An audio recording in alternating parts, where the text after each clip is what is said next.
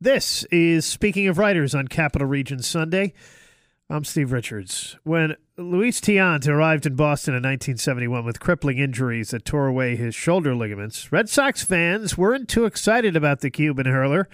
There were no headlines trumpeting his coming, just complaints about an aging sore-arm pitcher. But by the time of the 1975 World Series, Red Sox fans affectionately called him El Tiante and filled Fenway Park with chants of Louie, Louie, Louie. With a thick belly and Fu Manchu mustache, Luis Tiant didn't look like the lean, sculpted aces he usually faced off against, but he didn't pitch like them either. His arsenal of pitches and his herky-jerky pirouette of a windup made him one of a kind. He was 23 years old when he broke into the majors, played in Major League Baseball from 1964 to 1982, winning more games than any other Cuban-born pitcher. Today, Tiant divides his time between Maine and Florida and Fenway Park. He, along with co-author Saul Wisnia, written the book Son of Havana, a baseball journey from Cuba to the big leagues and back. So happy to have Luis Tiant join me now. Welcome to this program, Luis. Thank you, my friend. Thank you. I appreciate it to have me in the show. So much here, okay, from your start, of course, in Cuba, in this book, and, of course, your career, great career in the major leagues as well. What made you decide to put this all into book form? Sometimes some people talking too much. And they don't know what they're talking about. Yeah, well, this is for somebody out. They want to repeat and they want to talk. A lot of people here, they say, oh, you're lucky you play baseball. I'm not lucky. I work for it. Nobody give me anything. Only God give me ability. And then the ability they give me, I use it the right way. And that's what the thing about it. I used to get tired of people telling me, some people, not everybody, but some people telling me that, oh, you're lucky you play baseball. Nobody give me anything. I earned everything I did, whatever happened, good or bad, I earned everything, okay? That's one of the reasons I want to do in that book. The lady people know what I go through. I know what's an easy journey for me. When I get out from my country to come into Mexico 3 years, and then coming here for 19 years in the big league, what's easy task, especially when I play in the minor league. And, I no complain. I have ups and downs like everybody else. Nobody going to tell them, no, it's like going to be nice and beautiful for us. Yeah. You have to make it that way. If you want to enjoy life, you have to try to make it that way. And you have to break it here, break there, and then that's how you make it. My what do you call them? The when I was a kid, my things I want to do, what I want to do when I was a kid was I played in the big league. That was my dreams. In the big league someday, I'm pitching against Mickey and against Minnie Mignoso. It was my era in those times, and God let me happen for me. Yes, your dream came true. We're talking to Luis Tiant here. Mm-hmm. His book is Son of Havana, a baseball journey from Cuba to the big leagues and back. He wrote it with Saul Wisnia. So you started as a teenager. You began your pro career in 1959 for the Mexico City Tigers, also playing winter ball for the Havana Sugar Kings. Mm-hmm. And you were getting ready for that promotion to the big leagues. Summer of 61, Luis, your father sends you a letter. What does he say in that letter? Mm-hmm. Well, my wife and me, we just married. And a week before we go to Cuba, we're supposed to go to Cuba for the honeymoon. And they sent me a letter, don't come back, because they're not going to have professional baseball. And I stay in Mexico. And that winter in 61, I go to Puerto Rico and play for Cuba. And that's where Cleveland, India, buy my contract in the Mexico City Tigers. Then I come into the United States in 1962. This was my first year. Charleston, West Virginia, 62. Burlington, North Carolina, 63. Then Portland, I started in Portland in 64, AAA. That's when Cleveland called me after 2 months. I win 15-1. They decided to call me. You know, and I don't want to come, And then, the manager, I don't know if you hear Johnny Lipon. He was my manager. And he was great with me, He was a good man. And he told me, no, you have to go. You have to go. That's the only chance you get. I said, I don't want to go nowhere. Let me finish it. Let me finish. When I was A&0, they don't call me. They call some that way, but they don't call me. And then they keep me there to win 15-1. I said, I don't want to go now. I want to stay here. He made me go, and for that point on was a history. I do what I had to do. I'm lucky, reaching the first game against the Yankees at Cherry-Mile. Whitey Ford was the pitcher for the Yankees, the best pitcher, the winger pitcher they got. And I Cherry-Mile 3-0, and it was my point. From that point on, I talk, hey, you know what? There's no difference in big league and AAA, any other. You have to go over there and pitch. And that's what I did, They give me a lot of confidence. The first game in the big league, and you throw it out, took out 11. That's what good thing. What good for me. So you were with the Cleveland Indians, and in 1968 you led the American League in ERA and shutouts too. Still kept up that workhorse load though, including off-season competition. It took its toll on you, Luis, a bit with the shoulder injury and all. And then you get sent to Boston in 1971. What was that like? Yeah, it was good. It was good because when I was in Minneapolis, Minnesota, I said, what happened when I hurt my arm, my shoulder? And then they take me like a year and a half to coming back, maybe 92%, maybe 91%. And I don't throw as hard I used to throw when I was in Cleveland. And then, Boston at that time, give me the chance to coming back, And, I coming back in 71, and then they put me in the bullpen. I never was a bullpen pitcher. I was started all my life. And then in 70, the manager, he wanted to keep me there, Eddie Casco was the manager. And there's another person. He really was good to me. He wanted me there. And he had me with my wife and my kid, his wife. It was good man. And he wanted to keep me. I told the Red Sox to keep me for 72. And one of the game, 72, Sonny Silver supposed to pitch in the game that night. And he come out sick. And he can pitch. Then he coming to me.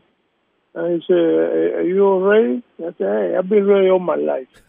Just give me the ball, okay?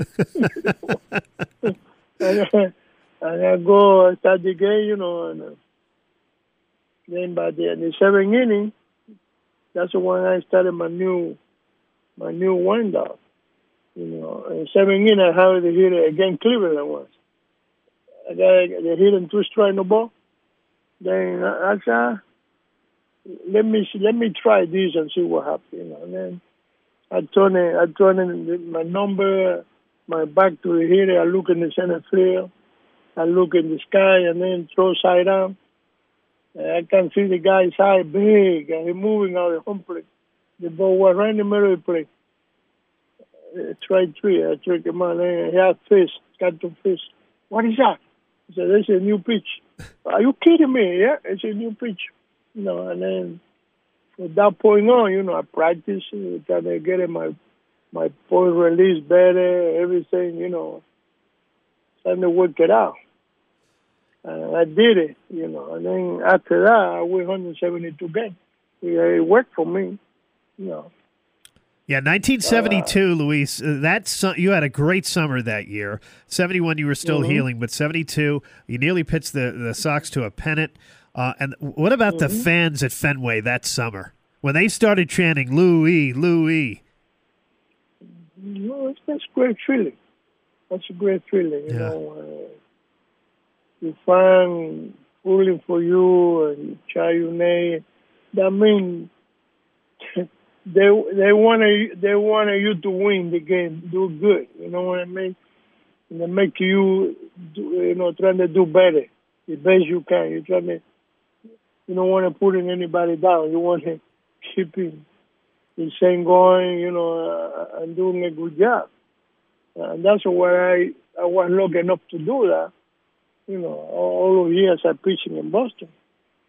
And to me, the best fans I ever had, and even New York, when I go to New York, the fans were good to me too. I don't have no problem over there. I don't have no problem in Cleveland, in Minnesota.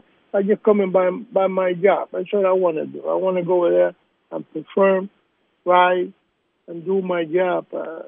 It's not about anybody, anything like that, But then when I go and preach, I want to beat you. You give me that chance.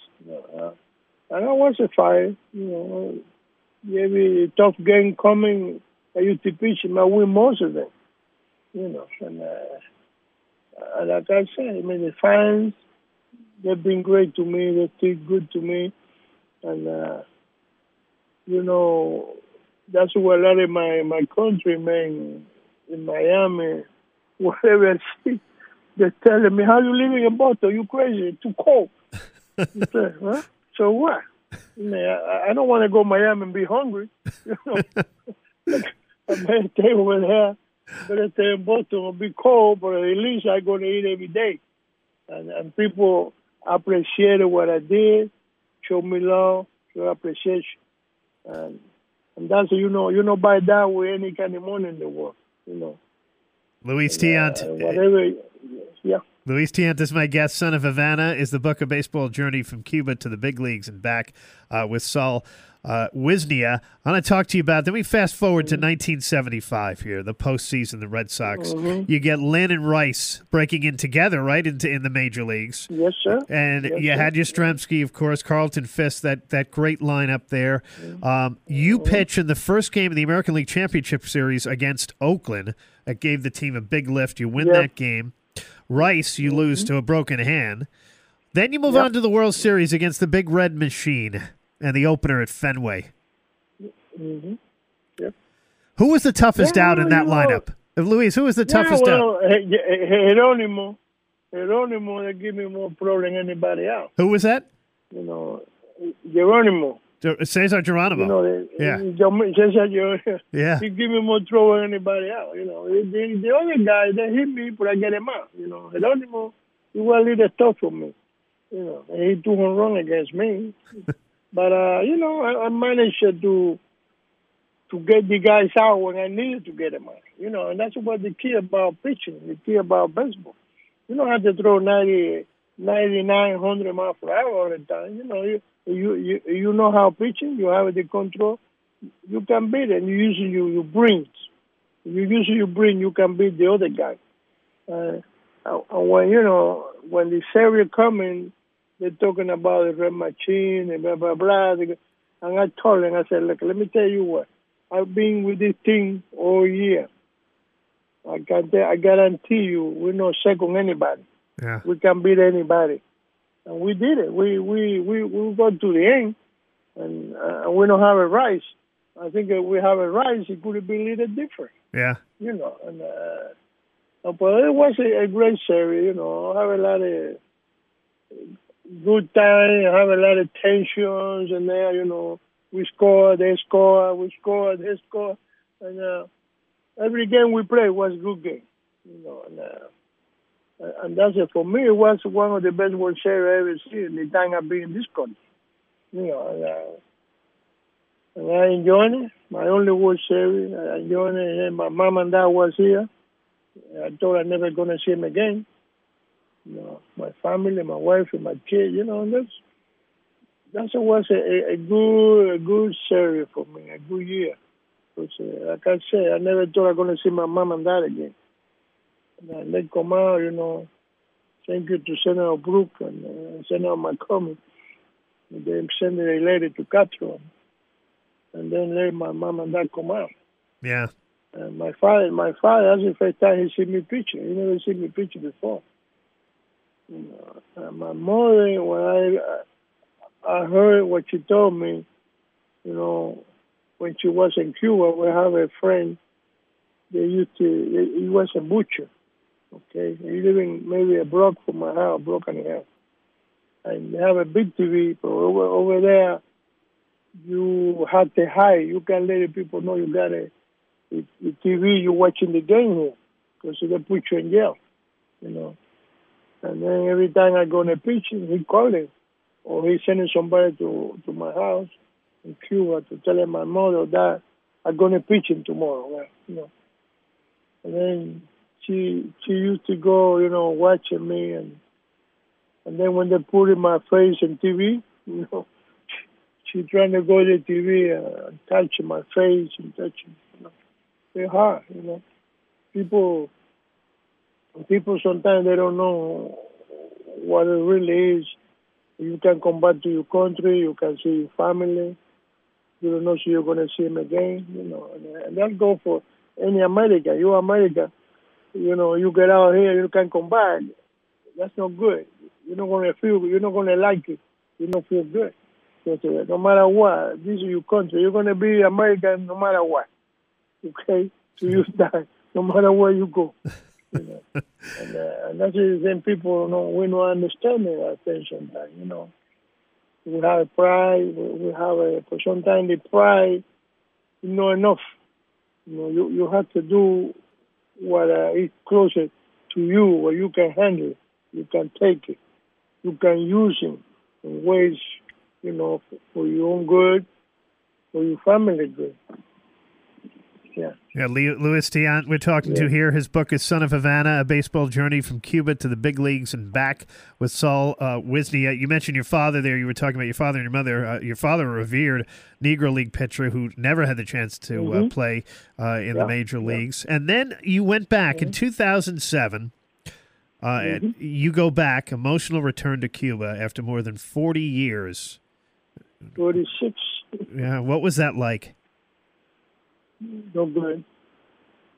Good because I go back to my country, see my country. I thought I never gonna see him again. And I thought that's why with my mom and dad when they come, I thought I never gonna see him again because that my friends start die.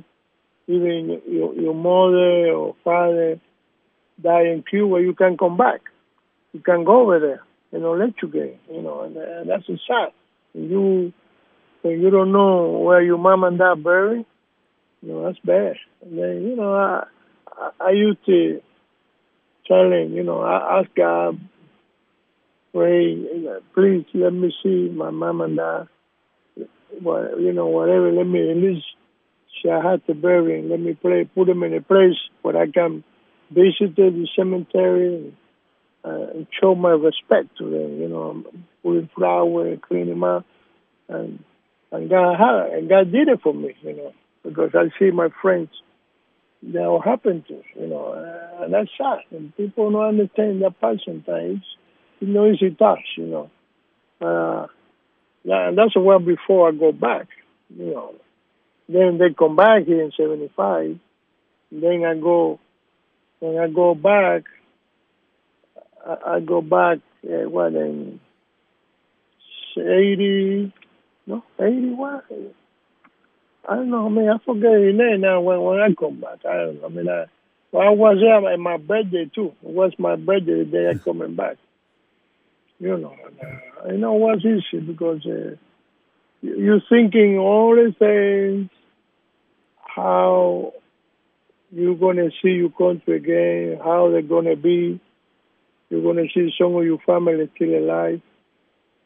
And then when you see what's going on, when you get there, you see how the country is. It's sad. It's sad. Oh. Because I remember the lady, my friend, the lady in Miami, before I go, and she talked to me, and she told me, your family know you're going to come back? I said, I don't know. He said, well, you might surprise them, but you're going to be the surprise you said more than what you see. You don't want to come back. And it was true. She was true. She was right. I go over there and see my country the way it was, now complete different. And then when I see my family, forget it. More worse, more worse. And it's hard to understand that you here, you eat every day, we throw the food away, and over there, people can eat something. They don't have nothing to eat. They have to change stuff between each other, change.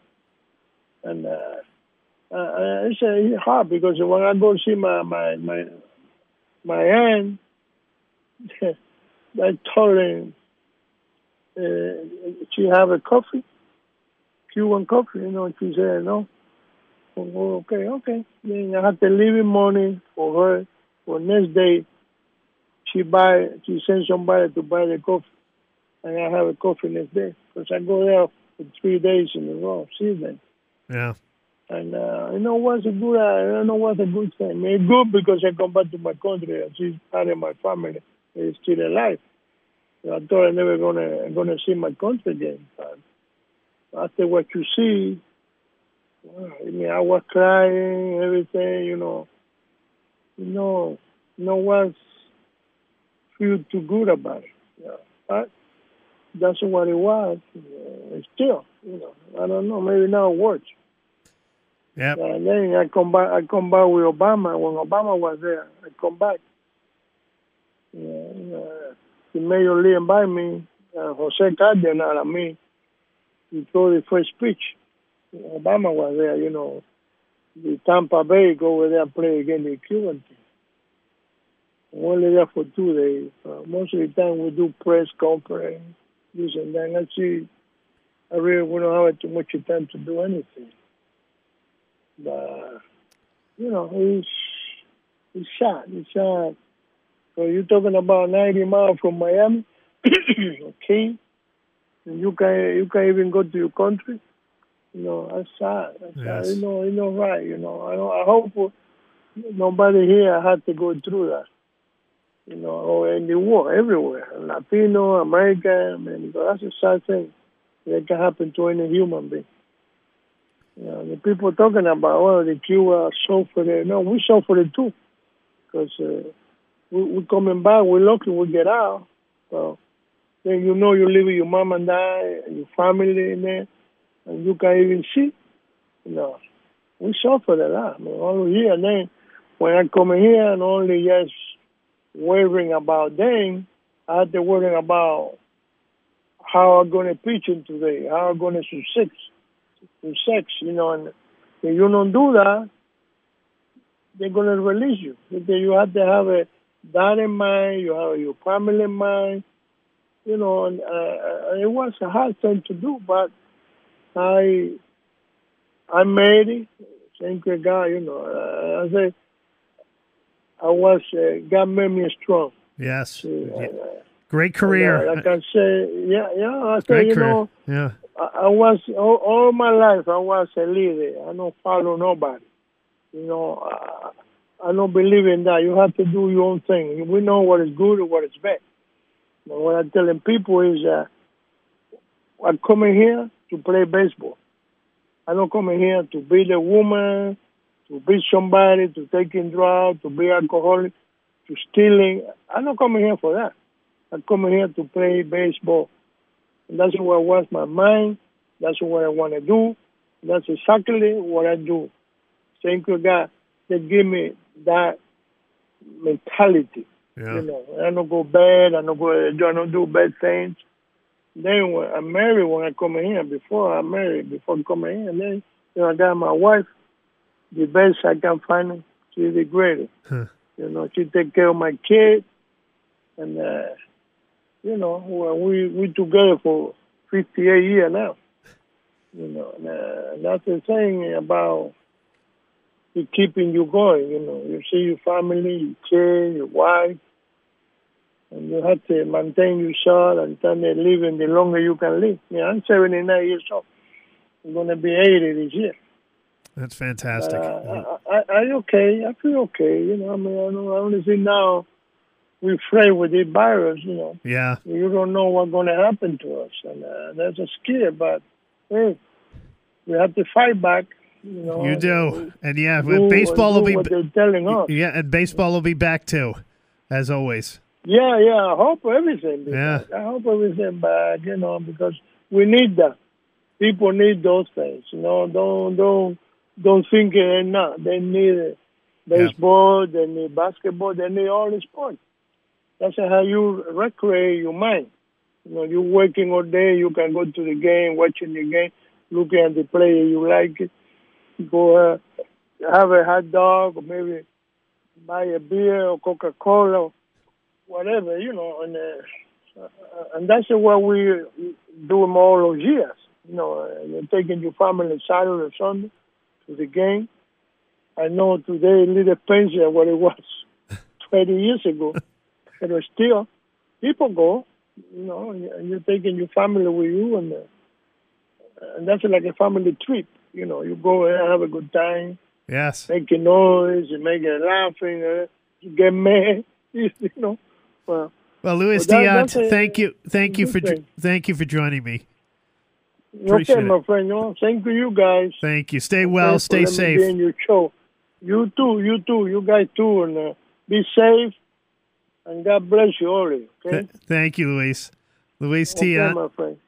The great Boston Red Sox pitcher. He, along with Saul Wisnia, have written the book "Son of Havana: A Baseball Journey from Cuba to the Big Leagues and Back." As the great Carl Yastrzemski said in the foreword of the book, I have said it before and I'll always say it. If you wanted one pitcher to start a big game, it would be Luis Tiant. Nobody was a tougher competitor or a better teammate. Again, the book is "Son of Havana: A Baseball Journey from Cuba to the Big Leagues and Back." And that is Speaking of Writers in Capital Region Sunday, a production of Town Square Media Albany for this week. Thank you for listening. We'll be back again next week with another edition. I'm Steve Richards.